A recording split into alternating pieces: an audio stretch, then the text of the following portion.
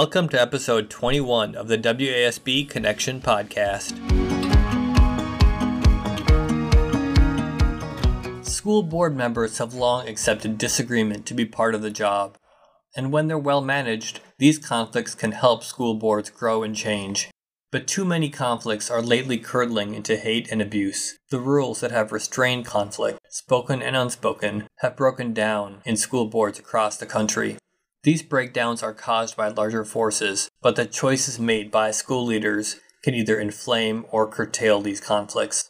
Today, we talk with a longtime mediator and a school board member. We'll talk about the principles in managing conflict, like close listening and paraphrasing. We'll also touch on preparing for and conducting challenging board meetings. As WASB consultant and mediator Cheryl Stinsky will explain, setting expectations can play a major role. That's the prep part. People who are going to make public comment have to know what the ground rules are.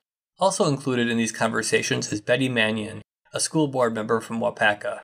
She'll explain how some of these principles, including preparation, work for her and her board. Our second meeting where we had community input, the ground rules were laid out very well. People pre-registered. They had 3 minutes to speak. They were told when their 3 minutes were going to come to an end.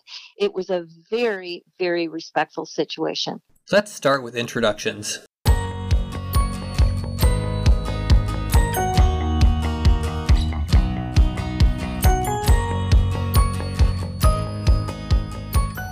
Hi, my name is Cheryl Stinsky, and I am one of the governance consultants with WASB, and I have been since 2010.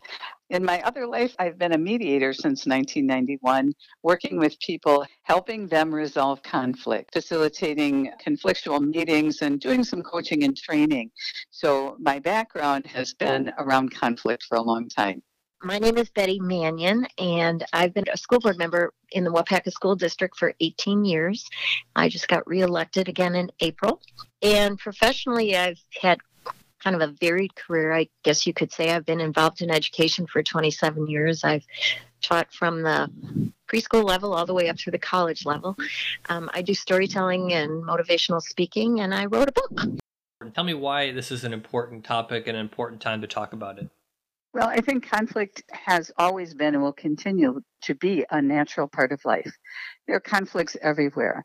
What really matters is what we do with it, what we do with conflict to make it either productive or destructive. So I think what we're seeing is that there are more destructive conflicts going on. So how we deal with them makes all the difference in the world. And right now, unfortunately, I think people are becoming polarized around issues. Social media has not helped a great deal, I think, in that. In fact, I think social media is the worst way to address conflicts. And there's been a lot of disruptive behavior that has been coming out around conflict. So people aren't listening to each other. They aren't really wanting to address the conflict. What they're doing is wanting to win the conflict. And I think when that happens, when it becomes so polarized that it's win-lose, very adversarial, it becomes a whole different ballgame. It's a different kind of conflict and makes it a lot more difficult until we can get it back to utilizing some good tools to try and resolve those conflicts, because the issues are important. But when we polarize around issues and really become win-lose, we all lose. It seems like there's more complaining and blaming going on with conflict. The problem has become between all of us as opposed to working as a team and putting the conflict alongside of us and together solving the problem. Conflict is a pretty broad topic. I know, Cheryl, you've studied this for some time, and I'm wondering if you can break that down. Well, there are certainly conflict around personalities. There are conflicts around how we do our work. There are conflicts around issues and ideas and what we're going to do in the future, of our vision for the future. So there are conflicts around almost anything. But I think what happens in many conflicts, regardless of what it's really about, we personalize them and we begin to attack the person instead of the problem. And so when people feel attacked personally, whether it's, you this or you that, or it's really attacking what's most important to them, their values, oftentimes then they fight back or they counterattack, or on the other side of that, they shut down. And the real issue or the problem gets lost in all of this, because the real issue or the problem is typically not the person or the people. It's usually about something else. But oftentimes, feeling like we don't know how to address that issue, we begin to attack each other. That happens in families, it happens on the playground, it happens in any organization. One of the things as a mediator that I have found over and over again, particularly in conflicts that have been longstanding, is that the parties themselves, and this may be professional people, it may be children, but they're saying the other person is the problem. And when we actually spend time talking about the problem, we found that it's not the other person. It's something that happened between the parties, or some disagreement that started out small maybe, but never got resolved and took on a life of its own over time. When we personalize those conflicts, we think they're personality conflicts. But really, even a personality conflict is about something. It may be about the fact that I'm an extrovert and my husband's an introvert. And so how we play that out could be called a personality conflict. And really, there's no conflict between extroverts and introverts, the fact that we have different personalities. Mm-hmm. It's how that personality plays itself out in our expectations of the other person. Oftentimes that creates a conflict. I've often found that if I understand where someone is coming from, what their background is, what their expectations are, what their experiences are, that it helps me understand their position on different issues. I guess empathy is what I'm going to focus on here. That I always try to be empathetic with where someone's coming from based on their experiences. And once you know that, then how they vote on things, their position on things is more understandable. I want to talk in just a moment about some of those strategies to resolve and to prevent conflict, but I also wanted to ask, are there times when conflict is healthy and appropriate, when avoiding conflict might do more harm than actually having it? Mm-hmm. Mm-hmm. Mm-hmm. I think that, and this is Cheryl, that there are times to avoid conflict, but I would preface that with saying be careful about that, because one of the styles of conflict management is avoidance. And there are certain kinds of people who would like to use that style all the time. That just is their comfort zone, is to avoid conflict, because they, I think, oftentimes don't know what to do with it or how to resolve it. It's scary. But I think if the issues are important, or if the relationships are important, you cannot avoid conflict. You have to deal with it. And even if they seem like very small issues that don't matter, if you can't let them go, if they become part of your working with another person, oftentimes that makes us then preface our working relationship with them. Oh, she'll never agree with that. Oh, she doesn't like that kind of thing. And so we begin to make things up, in a sense, in our own heads about what will or will not happen. And give you an example from my own life. In when I first started my business, and my business partner and I are very different people. All of a sudden, she started acting differently, and I could tell something was wrong. And I would ask her, is something wrong? Is something bothering you? And she'd say, no, there's nothing wrong. But I could even tell in the response there was something wrong, and it was beginning to create some issues between us. And so one day I said, listen, we're in the business of resolving conflict. I think we have one here. We better deal with it. Well, she said, it's so stupid. It's such a small issue. I feel so stupid bringing it up. And I said, it's not small if it's getting between us. So the issue was that we live in office space very differently. I have things out of sight, out of mind. So they got to be out when I'm working on them. And I had the office that was private. We had two spaces in our office space, and she was in the office that was more public, but also had the copy machine and different things in there. So I'd be out there working on things, right? And I leave things around while I'm working on them. And she's a neatnik. And so what happened is it was just that. It was driving her crazy because we just operate differently. And so as we talked about it, I'm thinking, well, I've got a solution to that. I don't know if she'll agree with it. I said, how about if you take the other office and I use this office? Because that doesn't bother me if you got stuff laying around. It worked perfectly. That's all we had to do.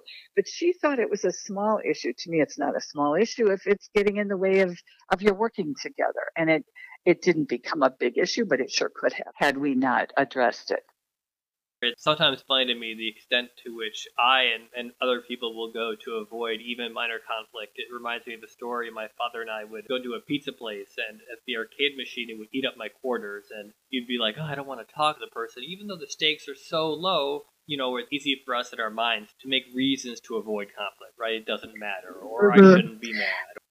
It is. And I think it's generally because of our attitude about conflict. And I mean culturally, I don't mean individually even. I do an exercise also where we use words and different things to define conflict. It always turns out negative. Doesn't matter if it's kids, adults, doesn't matter. It's in 30 plus years, it's always been negative. And that gives us an opportunity to then look at why do we think conflict is negative all the time when it really is not negative. It's very constructive in many ways. Where would we be without having some constructive conflict? But I think when we've not had a good experience with conflict, that becomes our filter through which we see all conflict. And yet we forget that, for example, using your little example of the quarter, if I own that establishment and I want my people who come in to be happy, I'd want to know about that so I could fix it, right? And so we forget that part of it. We think they're going to be mad at us instead of, oh, thank you for giving me an opportunity to make my establishment better. Oftentimes then people don't address it until it just blows out of them. I think, Betty, you mentioned a good principle is empathy. Even if somebody isn't behaving empathetically towards us, what can we do? What are some tactics to show empathy toward them? And I've had to practice this a lot in the past few months, is to listen. People just want to be heard. And so to listen and to value their opinion, because everybody is entitled to their opinion. You might not agree, but people are entitled to their opinions. So I've found in contentious situations where, there's been lots of visitors at board meetings or whatever, to listen, to acknowledge them, to thank them for their opinion. I just use that virtue of empathy a lot, like put myself in their shoes, where they're coming from. And that helps me to understand their perspective. Number one is to listen. If we don't listen, we only hear ourselves, right? And so how can you possibly know someone else's perspective, learn from that, see the world a little bit differently if we only hear ourselves? So listening is key to resolving any conflict, to even getting started. And I think along with that, we have to focus on the problem, not on the people, but on the problem. And I may not like someone right now because of how they're behaving, but I still can focus on the problem. And if I begin to focus on their behavior and only their behavior right now, I may have known them in all different kinds of situations, but right now I'm going to focus on their behavior right now as if that's who they are. That doesn't help the situation. Because even if I don't say it, we know from each other, from our body language, our facial expressions, and even the energy we're emitting towards another person, that they're not looking at us with favor, right? And so we really have to check our attitude. And I think that's something important for all school board members or anyone who may be coming into a situation where there is going to be conflict, is to really think about what's your attitude about this. If I go into a school board meeting thinking, oh my God, this is going to be horrible, and these crazy people are coming to attack me or whatever, I've set the stage. I think, in some ways. And so if I, really try and calm myself and think about, okay, these are people who maybe are acting in a way I don't appreciate right now. On the other hand, these are people I know from my community or who are good people. I know their kids maybe from, being in school or whatever, and they're good kids. And so to really not demonize people and to really focus on the problem and not the people. I also think you need to always focus on the goal. What is the goal here? What is our common goal? What is our goal? We're trying to do what's best for our students. So to always keep our eye on the prize has really helped a board, I think, to just stay focused and not be distracted by input from people whose demeanor isn't the best. And Cheryl, to your point, when people speak at meetings and they come forward and they're disrespectful or they're contentious or whatever, it doesn't do their cause any favor. When they come forward respectfully, and I have learned so much from other people that have come forward in our meetings to present their case or their cause or whatever, but because their demeanor has been respectful, it's been polite, they're organized, they've got all their ducks in a row, I've learned things. And I think sometimes we've learned that speaking louder makes us heard better, when the reality is that's not true. The more in your face people get or the louder they get, we shut down. We stop listening because it's too hard to listen to that. And so, and oftentimes when any of us are doing that, we're not making as much sense as we might either. When emotions are what I would say driving the bus, we aren't making as much sense as if we, as Betty was saying, state our case reasonably and rationally to the best of our ability. Because issues are emotional as well. I'm not saying we don't have emotions. We just don't let them drive the bus. I'm glad you're mentioning listening, because I think some listeners think, oh, listening, yeah, I do that. That's easy. But, listening is hard, and most people don't do it very well. Most people at most times are basically using that time to think about what they're going to say next. I think really listening to somebody, I think that's unusual.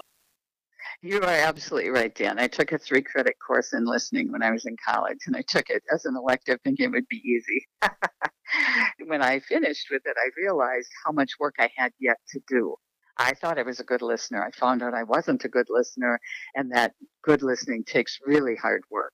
And, as a mediator, that is the top strategy we have, is to listen well to people so that we can help everyone involved in that mediation understand what that person means, not necessarily just what they say, but what they mean. Because oftentimes, especially when people are emotional, they're not really saying what they mean. It comes out in many different ways. And so my job as a mediator is to help to get to what do they mean. And part of the strategy is what you were talking about. I have to give back to them what I think I've heard. And I may not get it right. We call it paraphrase. And so I may say, so your perspective is, and that's a good strategy for anyone in conflict, because as Betty stated, people want to be heard and they don't feel they're heard. When they talk louder, when they get more emotional, it's oftentimes because they're not feeling like they've been heard. And so paraphrasing is a good way to, first of all, let them know you've been trying to listen and are trying to understand them. And secondly, to get to what do they really mean. And I've found as a mediator, people will often say to me, you said that better than I could. And I'm saying, no, I'm just trying to get to what you really mean by this, because I'm not just taking what they say at face value. And I think we often do that. We just take it at face value instead of really trying to understand and saying, so do you mean this? Or your perspective is, or help me understand, as Betty said before. I think that's one of my stock phrases. It tells people you want to understand, you really want to hear them. And it is the hardest when you have to say something out loud that you don't agree with. Because, like you said before, Dan, you're formulating your response in your mind often. That's what many of us do. And instead of focusing on what they're saying. And so often then, even if we restate it, if we're really not careful, we can restate our own opinion instead of theirs. To that point, Cheryl, I think it's really important. We have to ask the right questions. Mm-hmm. If we don't ask the right questions, we can't get the facts. And if we can't get the facts, then we don't know the cause. I ask a lot of questions, I admit. They're like, oh, she's asking another question. Yeah. But to me, informed decision making is the best tool I think that a school board member can have. I also want to talk about disruptive meetings. I'm wondering if we could talk about some ways, some tactics specific to board meetings and those that might be potentially disruptive. This is Cheryl, and I can tell you from part of how I think that has to work is that most boards have in their bylaws whether or not they do public comment, and if they do, what it's going to look like, how you go about it, if there's a time frame or not, which in today's world there almost has to be a time frame or you'll be at this for hours and hours, and what the ground rules are for that. Oftentimes they're spelled out very clearly. And so I think that's the prep part. People who are going to make public comment have to know what the ground rules are. And then they have to be enforced. If they're not enforced, don't bother, right? It's no point in having them. And I think that's been part of the struggle with some of the boards is how do we enforce them? Letting people know ahead of time. I know there are boards that the president will read a statement at the beginning of the meeting and then let people know that if the ground rules are not followed, what's going to happen. And some of them have had law enforcement at their meetings, and which is sad in my estimation that it has to get that far. So I think it's prefaced by that. What do your bylaws say? You have to follow those bylaws just like you do for anything else. And so starting there, and if you don't have them, you ought to have them. Does that mean that people are not going to get out of hand or do disruptive things? No, but I think you've set a better stage. I was with a board recently that were saying that every meeting, the same people come and say the same thing over and over again. And so perhaps what you could say is, this is what we believe that your position is. Do you have anything to add to that? We already have that information. What else would you add to that? If not, we're going to move on to the next person because we only have so much time and we'd like to give everybody the amount of time to speak if they have something more to add, so that we're using those good skills as well. And if it gets out of hand, you have another problem on your hand. And all the good conflict resolution skills in the world may not work very well. And so you may need some outside help. I've done mediation already with a police officer stationed outside the door because of what had happened between the parties ahead of time. And so I'm hoping nothing is going to happen in there, but I'm also going to be prepared for that. Well, we start every board meeting by reading board norms. I think that's good for the people in the audience to hear, is that our norms they address a lot of things about being on task, being respectful, listening to everybody. It's a good reminder for everybody that's attending the meeting, I believe. Secondly, I think our first meeting where we had a big community gathering maybe didn't go as well as we had hoped it would because it was our first experience with so many people showing up. Our second meeting where we had community input, the ground rules were laid out very well. People pre-registered. They had 3 minutes to speak. They were told when their 3 minutes were going to come to an end. It was a very, very respectful situation. I think exactly what Cheryl said. Lay the ground rules, let people know, respect what they're going to say. They just want to be heard. And go from there. I also think it's important, though, to, like you said, Cheryl, to reread your bylaws, make sure you're all on the same page, to make sure legal counsel is on board with you, that you're doing everything legally so that no one can question your procedure. I see this inclination by board members to be uncomfortable with these kinds of limits on speech because they don't want to be accused of that. even though by not putting these ground rules in place, it's not doing any favors to everybody who wants to be heard. I would agree with that. You just want to be fair to everybody. You want everybody to be able to speak. You want to make sure that everybody has a say. But you've got board business to take care of. You're there for a meeting with a full agenda, but yet you don't want to cut people off. So there's that fine line of that. So that's why I'm saying it's really important to lay the ground rules, to know what your bylaws are. So if you do have to cut people off, or if you do have to say our 30-minute time frame is over, yet we can extend it, you have a little better control, and everybody that way has a say and a voice. So I actually think it's easier for everybody. I agree with that 100%. There are other ways for people's voices to be heard too. And so we can remind them of that. They can send emails. They can call the superintendent if they have an issue that needs to be addressed with the superintendent and those kinds of things. The other thing I would say about that, Betty, I'm so glad you brought up the board's norms, is because I think that sets the stage for what you're expecting from the public. Because if the board isn't following good communication and behavior, you've opened the door for everybody else to do the same. And the board can't get their work done either if they're not behaving the way they need to with each other to build trust and to work as a team. We try to keep reminding boards that your board meeting is conducted in public. It's not a public meeting. It's simply conducted in public. And you have, as Betty said, lots of work to do.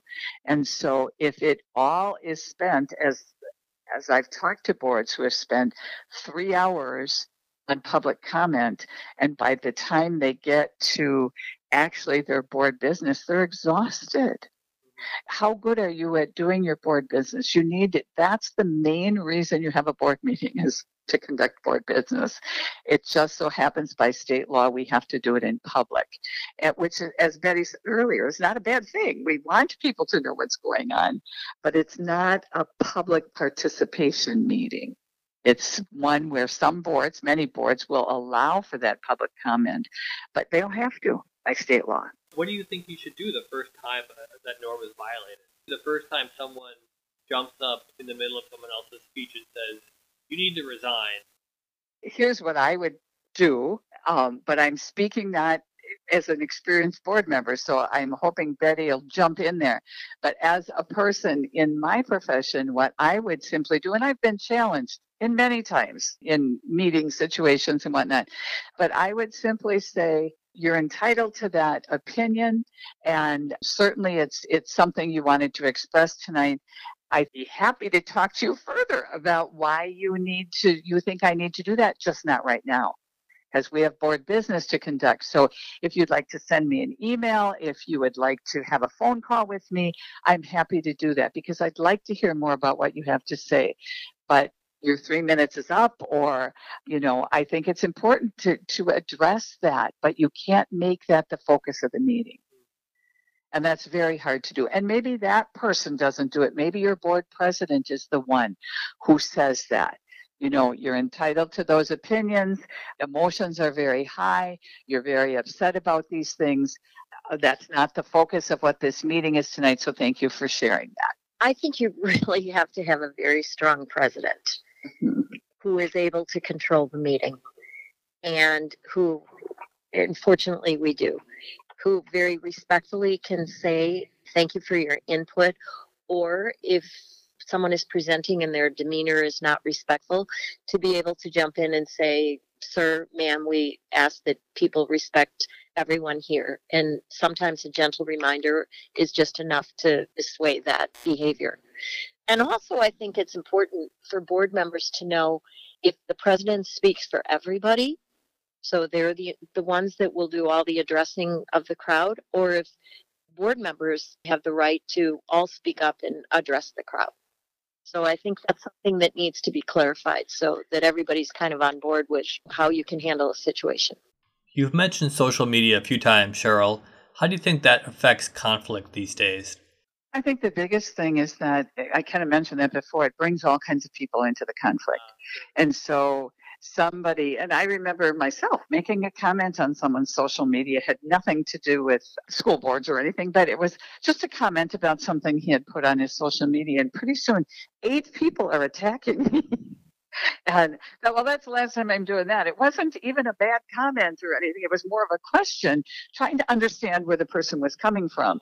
And I've said this 100 times to people, but that one was right in my face. Practice what you preach. This is not a good way to address issues with people. And the other thing is, there aren't consequences with social media. So I can say all kinds of things I want or post all kinds of things. And there really are consequences. There are bad consequences, but they're not immediate consequences. I mean, I've seen families fall apart because of what's been put on social media. Because rather than address the issues, I can't address that, we disagree, then either agree to disagree or sit down and work through them and see where you come. But if you blast each other on social media, it's worse. The other person, you're doing it in public, and you're doing it not just in public. I might at a restaurant get upset and lash out at someone, and there's going to be maybe 30 people who hear me. Well, that's not the case on social media. There could be thousands of people even who hear it, especially if it's like a public school, for example. It's just a very bad place to deal with issues. Is there anything I haven't asked that either of you would like to talk about or mention? I guess I would just like to end by saying is to be gentle with board members. Mm-hmm. I mean, we signed on or ran because we're community minded. We love our communities. We love our schools. We love education, and we want to be that voice, that proponent for the students in our district. So people didn't sign on to this because it was a great, great, great job. Although I've loved my years on the school board, I can say that I have. And I've lived through QEO time, I've lived through Act 10 time, and now COVID. But to be gentle with board members, we're doing the best job that we can. We really, really are. And to keep in mind that our focus is on education and providing the very best education we can for our students. We're not out to make enemies. We're not out for our political agendas. We are there hopefully for the best interests of our students.